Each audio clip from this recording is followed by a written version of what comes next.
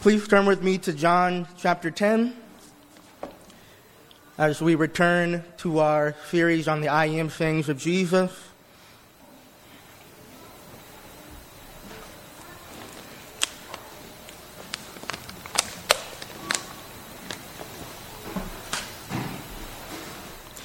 John chapter 10, beginning in verse 11.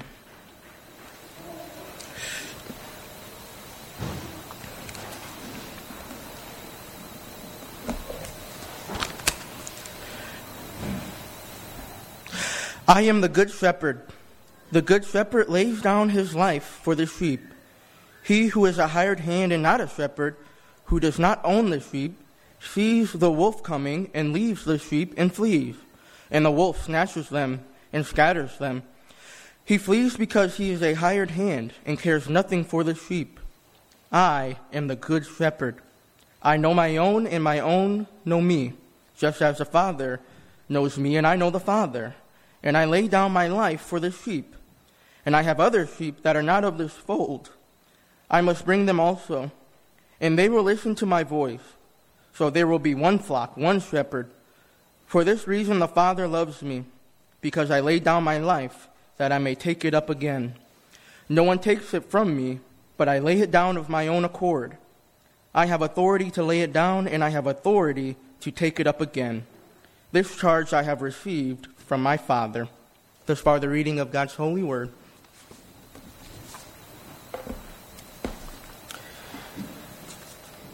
We've taken a little break from our series on the I Am sayings of Jesus, and this evening we return looking at him as our good shepherd. Last time we looked at what it means for him to be the door, meaning that he opens the door to salvation, opens the door to heaven, and he also is our doorway to an abundant life right here, right now. And when you enter through the door, you become part of the flock of God. You become part of the church of God. And so naturally, that sermon focused more on the flock and on the church. Well, this evening, we'll be looking at the shepherding aspect of Jesus' ministry. Remember, up to this point, Jesus has been having a conversation with the Pharisees, a back and forth conversation. And the Pharisees were harassing a blind man whom Jesus just healed in chapter 9. And eventually the blind man is thrown out of the synagogue. And then Jesus stumbles upon the blind man and he encourages him. And he tells him that really the reason why he healed the blind man is to show this greater spiritual reality that the Pharisees are the ones who are blind. The Pharisees overhear their conversation, and you can imagine how mad and offended they got. Then Jesus proceeds to give a mini parable about them. And so that's what we have, that's what we're looking at in chapter 10, verses 1 through 19. And the purpose of him claiming to be the good shepherd, verses 11 through 19, what we're looking at this evening, is to illustrate he's the Messiah, and he's come to do something no one has done before him. He's come to perfectly lead, rule, and love God's people. And that's the main point. But it's interesting because the way that he leads and rules and loves his people is not expected. It's an unconventional way of loving people. And we'll see that throughout our outline. So with the claim to be the good shepherd, Jesus tells us three things about who he is and what he's come to do. He reveals his relationship with the Father. He reveals his radical love for his people. And finally, the radical mission he came to accomplish. So the relationship with his Father, the radical love that he has, and the radical mission he came to fulfill. And we'll be spending most of our time on the radical love he has for his people. And so Jesus claims to have a unique relationship with the Father that no one else has.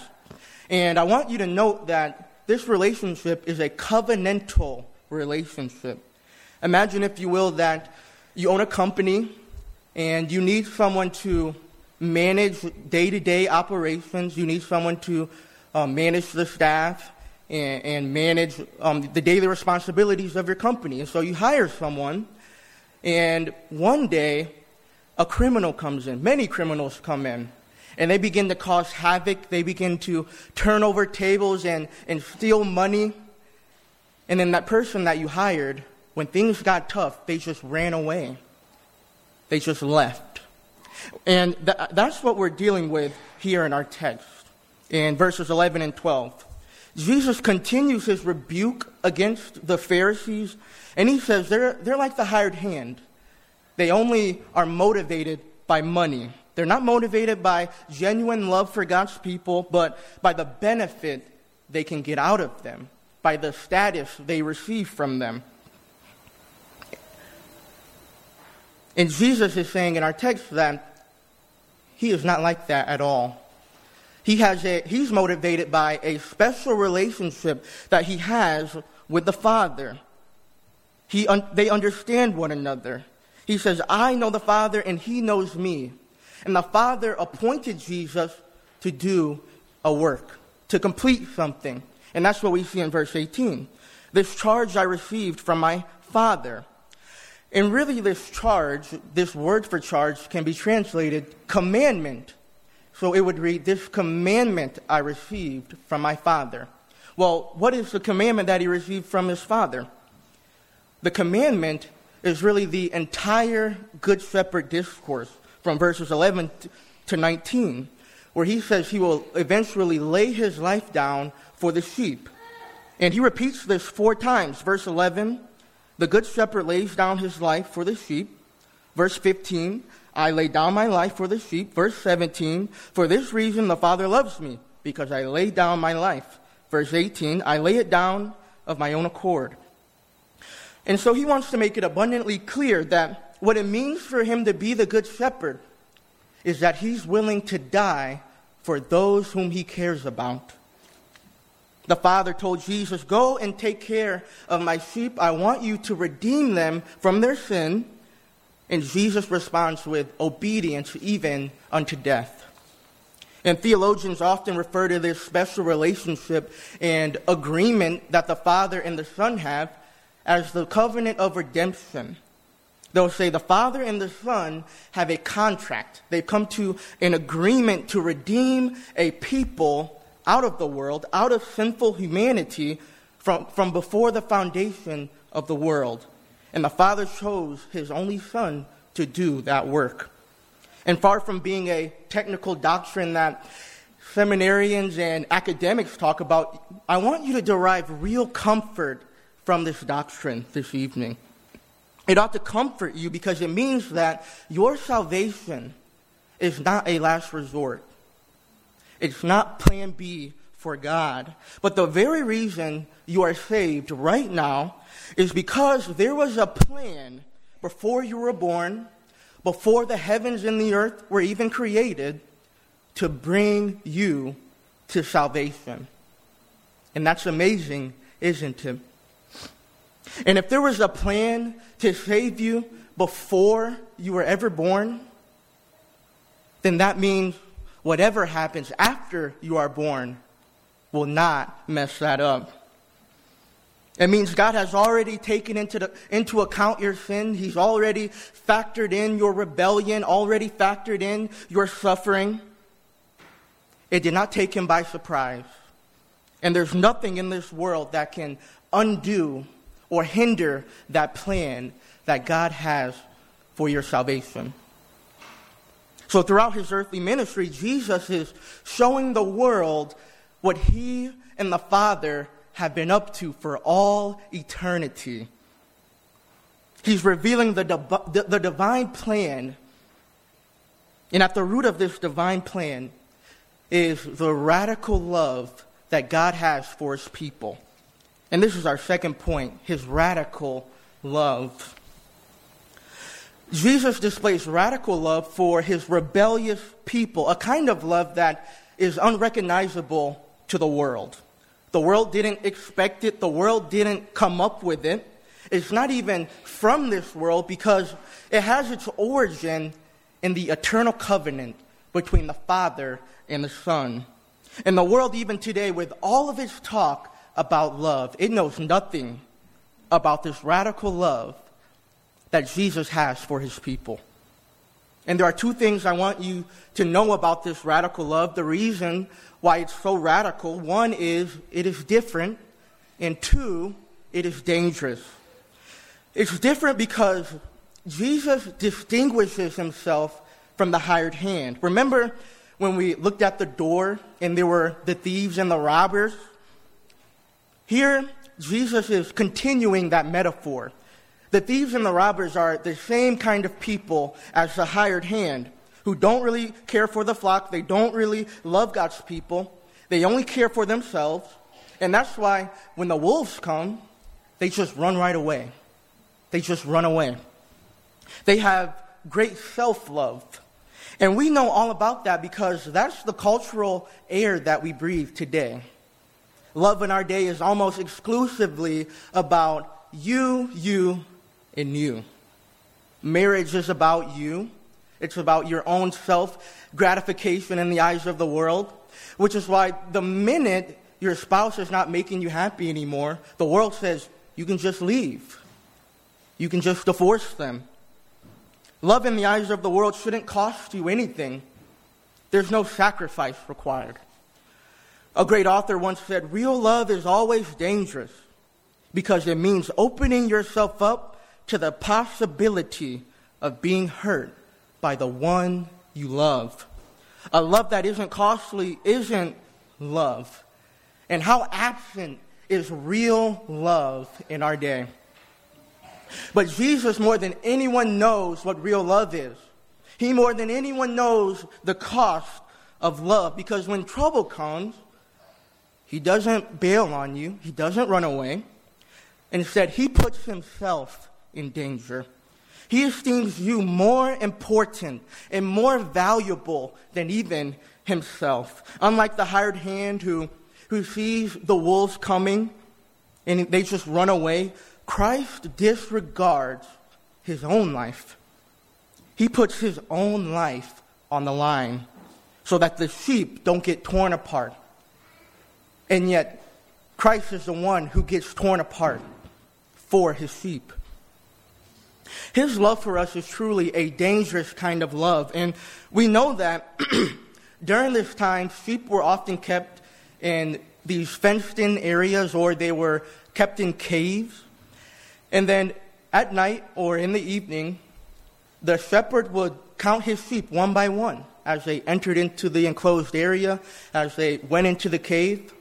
And then when it came time for bed, the shepherd would then lay down, becoming the very gate, the very opening where the sheep are. And isn't that the language used in our text? That Jesus lays down his life. The predators have to get through Jesus in order to get to the flock. And now this is a very unconventional way of protecting sheep. The world would despise it and know nothing about it. And it seems like if he's the good shepherd, why is he laying his life down for the sheep? Why?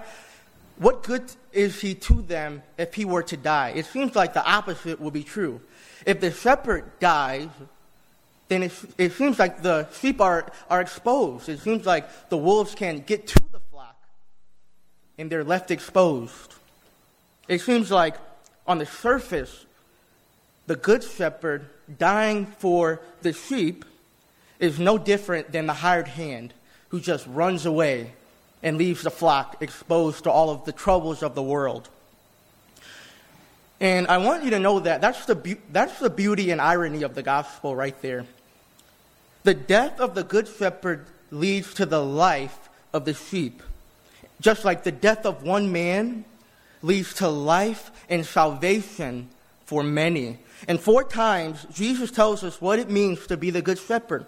It means to die for the sheep. And he knows his audience is likely confused.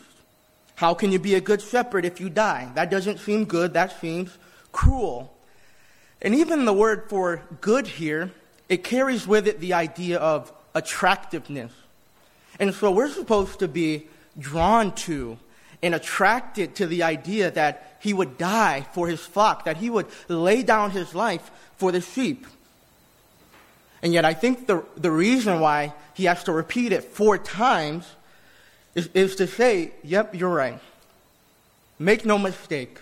I am unlike anything you've seen before. I'm not like any of your Old Testament leaders who led you astray to your death. Remember in the Old Testament, the leaders often led Israel astray after idols. And yet Jesus is saying, I'm going to lead myself to death. I'm going to be the one led to death. And yet that is going to be the very thing that will make you live. When Augustine lived, they loved to go to theater. Not very different in our time. We love to go to the movie theater, and that's where Bree and I had our first date. And so, in Book 3 of his Confessions, Augustine talks about the idea that people are drawn to tragedy. And we can't really explain why. He says in Book 3 of his Confessions, stage plays also carried me away, full of images of my miseries and of fuel to my fire. Why is it that man desires to be made sad, beholding doleful and tragic things which yet himself would no means suffer? We love to watch very tragic things, whether it be in the movies or if you still go to plays, these very tragic sceneries. We're entertained by that. And yet, it's fine if the main character goes through tragedy, as long as we don't have to go through it. And I think that's the gospel in a nutshell. We are drawn to the greatest tragedy of all, the most radical act of love.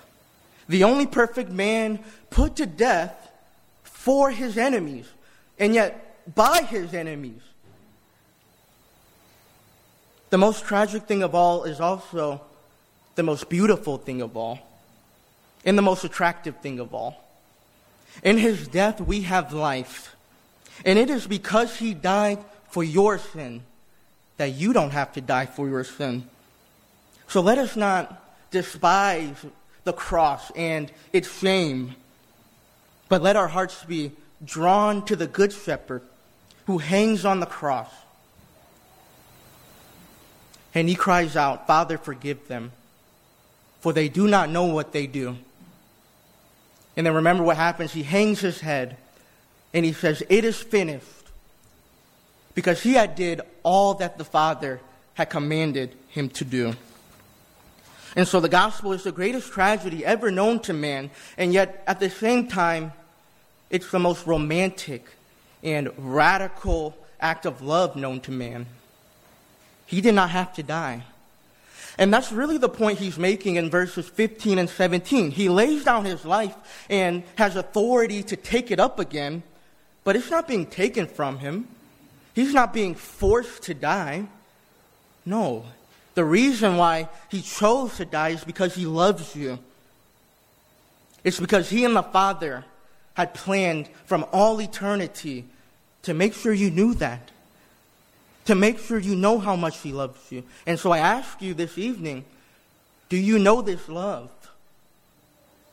Do you know the radical love of Christ toward you? And this is my favorite part. He chose to die for you when you were his enemy. When you were dead in sin. You know, it's easy to think that he would lay his life down for you when you feel really sanctified, when you are reading your Bible every morning, when you're praying 3 times a day.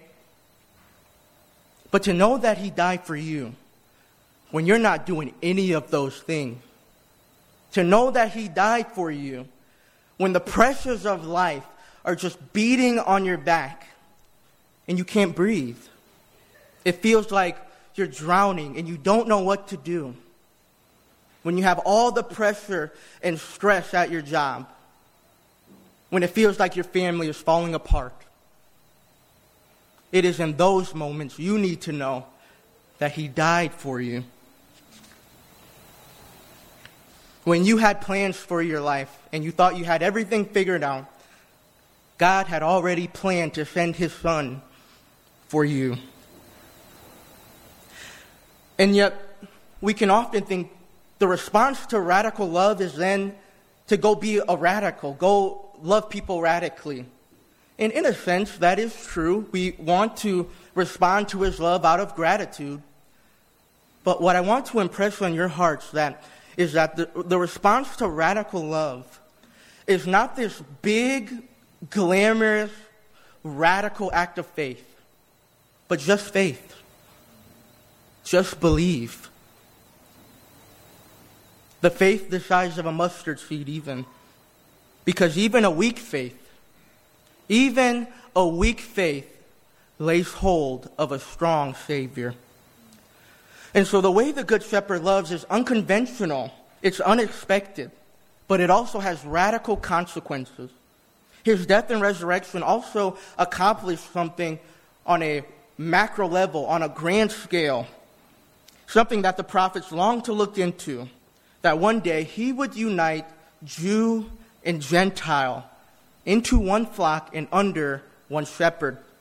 And this is our final point, the radical mission Christ came to fulfill.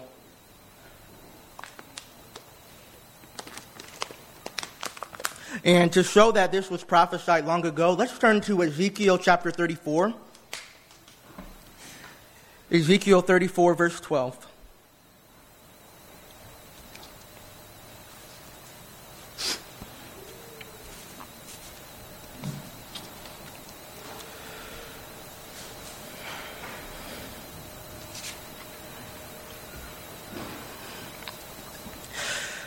As a shepherd seeks out his flock, when he is among his sheep that have been scattered, so will I seek out my sheep, and I will rescue them from all places where they have been scattered on a day of clouds and thick darkness.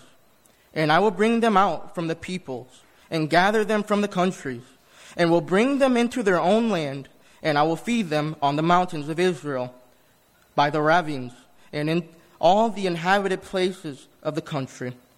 I will feed them with good pasture, and on the mountain heights of Israel shall be their grazing land. There they shall lie down in good grazing land, and on rich pasture they shall feed on the mountains of Israel. I myself will be the shepherd of my sheep, and I myself will make them lie down, declares the Lord. And so the prophets proclaimed a day when the good shepherd would gather and unite a people to himself from all around the world. And Jesus came to do just that. Now, I say this as a radical mission, not to make all of my headings start with R, but because during this time, that would really be a radical thing. In verses 16 and 17, Jesus says he's bringing other sheep into one fold, and that would be radical. During that time, as you know, Jews and Gentiles, they hated each other. From the time between the last book in the Old Testament and the first book in the New Testament, far from being a period of silence, it was a time characterized by war. And so several Jewish leaders often revolted against Rome. Most of the time they were stamped out.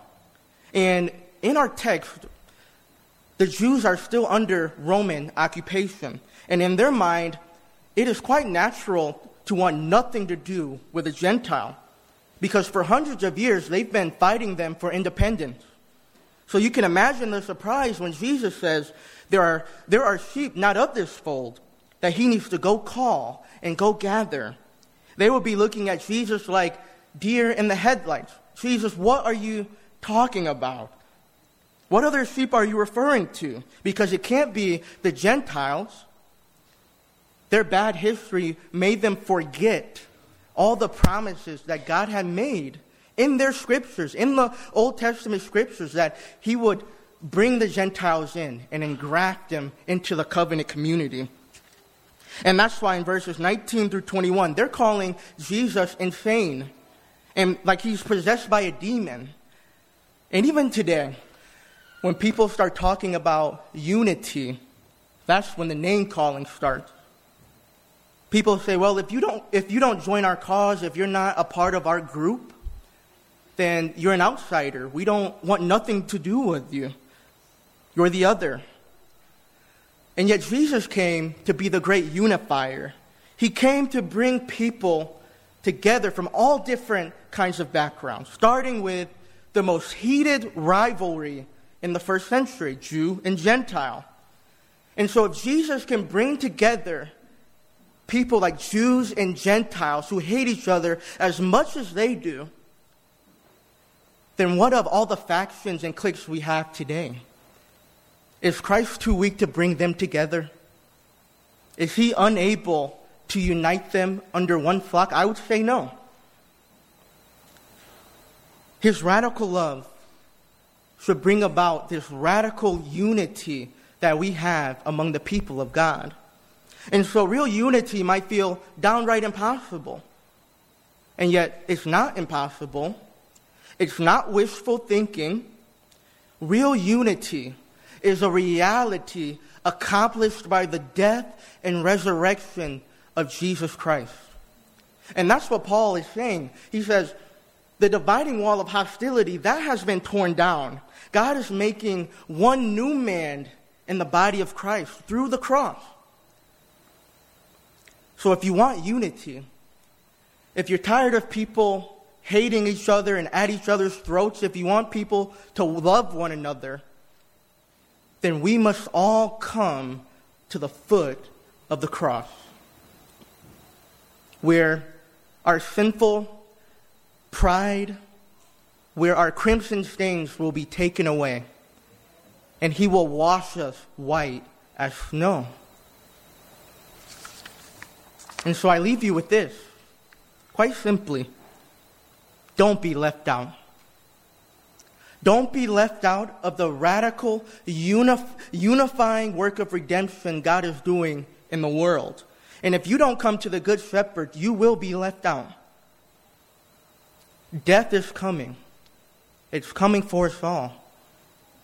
We are going to stand before our Maker. And you can try and prolong it and not think about it. And yet you will die, not because you lay your life down, but because God has declared the wages of sin is death.